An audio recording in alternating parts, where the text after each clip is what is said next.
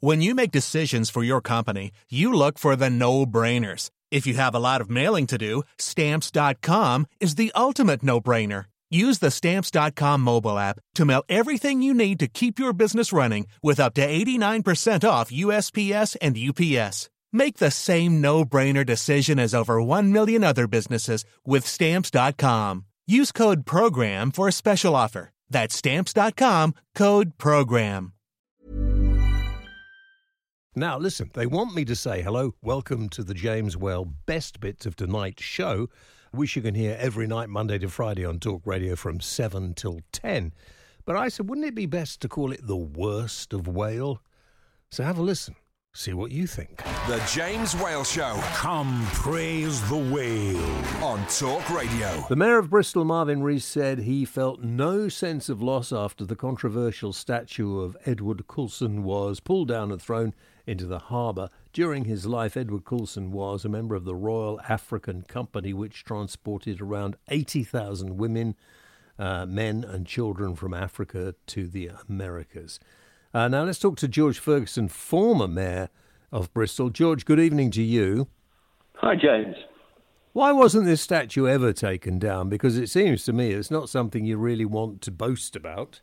No, I regret that I didn't take it down during the 4 years that I was mayor, and it was it was an accident waiting to happen. To be honest, I think it was almost bound to happen, and I think a lot of us are culpable for not having taken it to the museum with the proper narrative about the whole history.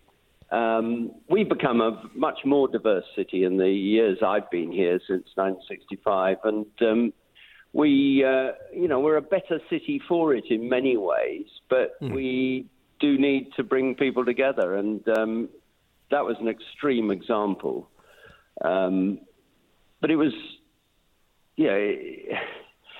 I heard some of the comments, some of your listeners, which horrified me. I think that it is a minority of people who are the vandals and cause the damage, but they're the ones that make the news. They're the ones who make the news, yeah. So I think I understand. My successor has Afro-Caribbean heritage, and I completely understand his feelings. I think he should have gone a bit further in condemning vandalism, but the vandalism, you understand it, but it's got to, I think it has to be called out. But the danger is that those of us who don't support vandalism are then accused of being, not supporting Black Lives Matter. Black lives do matter. All lives matter, actually, George. Of course they do. So I even think the slogan is a bit racist in its way, because, I think there's a lot of. I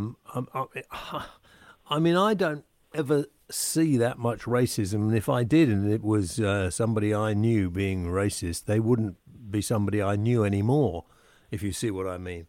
I think it's not the racism you see. I think it's the racism that that is in everyone to a certain extent. I think we have to admit there's an element of racism in everybody. There's an element of prejudice. And I agree with that. I do agree with that. But, it's something that we should recognise. Surely most of us do. I think a lot of us do. But I hear a lot of, I'm not racist, but. But why didn't you remove the statue when you were mayor? You've only just decided. Well, I should have done. To be honest, I absolutely...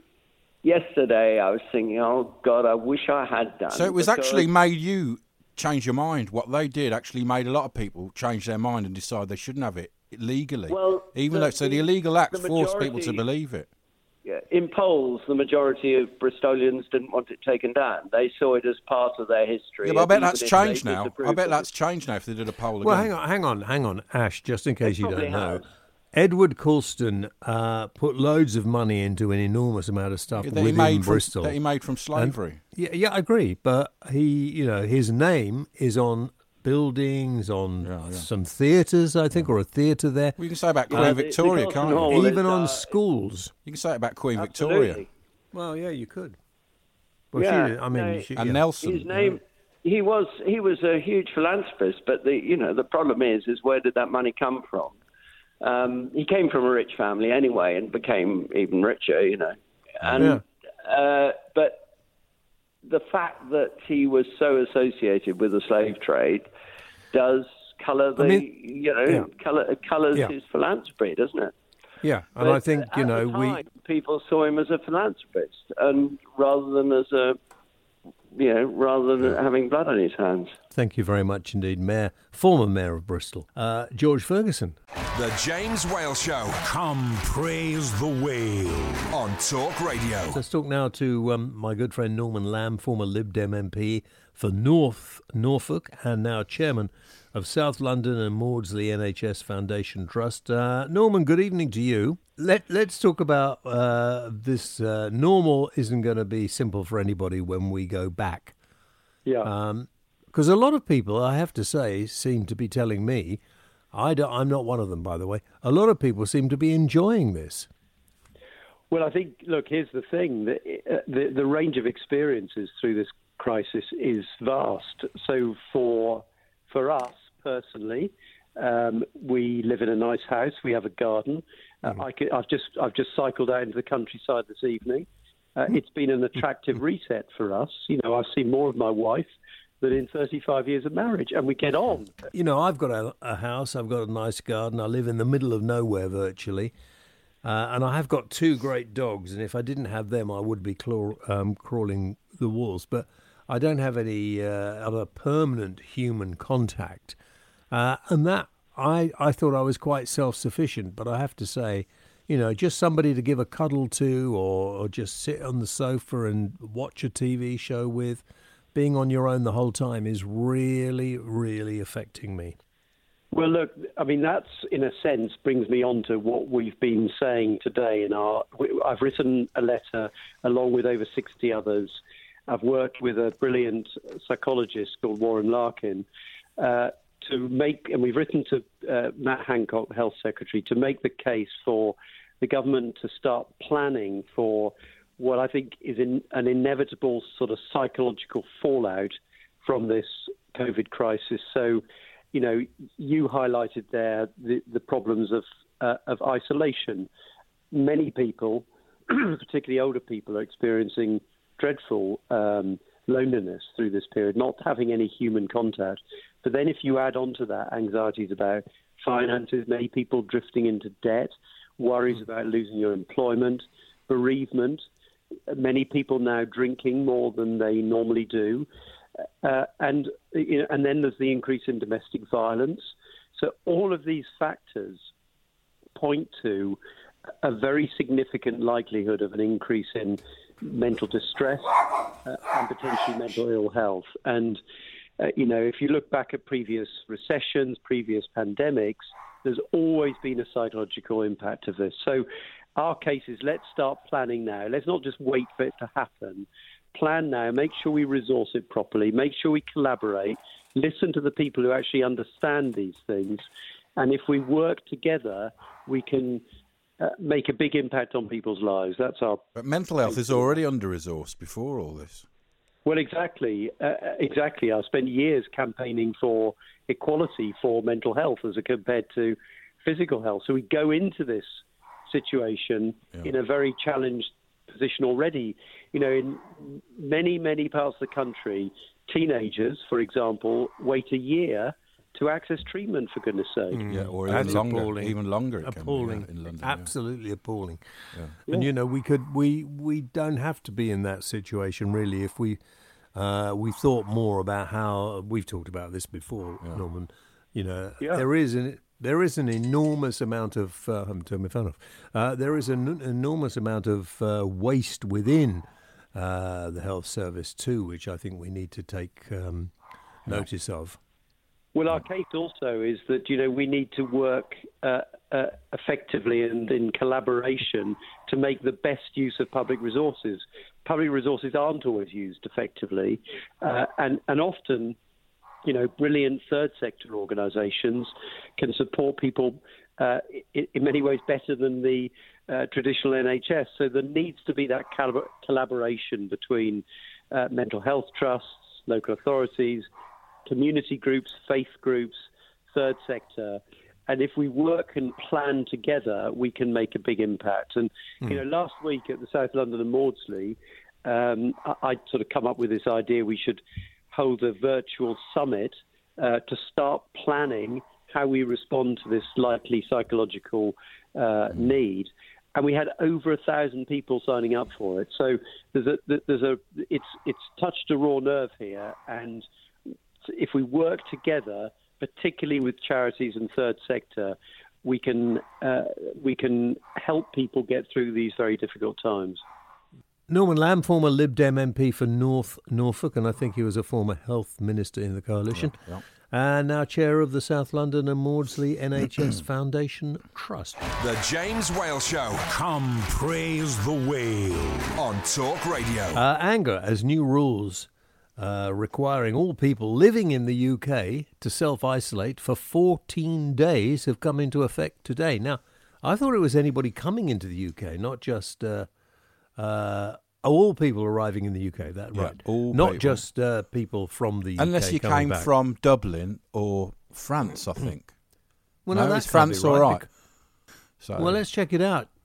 Chris Haslam is the chief travel writer at the Times. Chris, good evening. Hello, how you doing? All right. Well, not really, but we won't go to that. So, is this right? It actually sort of Dublin and also the Isle of Man. But having said that, you could also fly into Edinburgh and not be subject to it as well. Yeah. And Wales. What about Wales? Is Wales? I don't know. I'm just losing track of it, Freddie. But the thing is, everyone's getting really sort of overexcited and heated about it, and we've got this Quash the Quarantine campaign going on at the moment by a group of tour operators, and we've got British Airways and EasyJet and Ryanair clubbing together to take on legal action. You know what? It's actually what it is it's a piece of political illusion. It's a magic trick that the government is trying to do to show it's in control, but it's like a sort of Tommy Cooper magic trick because it's going wrong. Well, I like those. We can see that the cards are marked. They've forgotten how to do the trick, and the rabbit's done a runner, and it's just not working the slightest. But it doesn't matter. This is the key thing. It doesn't matter, no matter what anyone says, because right now we can't go out of the country on holiday because of FCO advice against all non-essential travel. So quarantine isn't hurting any outbound British tour operator because we can't go anywhere. Yeah. And people coming into the country, they can't come in as tourists because all the hotels are shut until July the 4th. So no inbound operator is being hurt by it at the moment. And I predict that give it just to be stubborn and just to look like we're completely in control and we don't need to listen to anything anyone says because we know what we're doing, they'll give it two cycles of the first one, no, it's too early yet. We're going to hold on for the next cycle. That will take us up to week 30, which is about the same time as the schools would have broken up, July the 20th. That is exactly the time they will say, you know what, you've all done extremely well. We're going to lift quarantine. We're going to lift the FCO advice and let's get Britain moving again. It'll look like they're in control. It will be magnificent. I can see it. Well, I hope you're right. I hoped it wouldn't come in, and I don't understand why. And every time I've talked to an MP about this, I don't think they understand either. No one knows. No one really knows. Truckers are exempt as well. Yeah.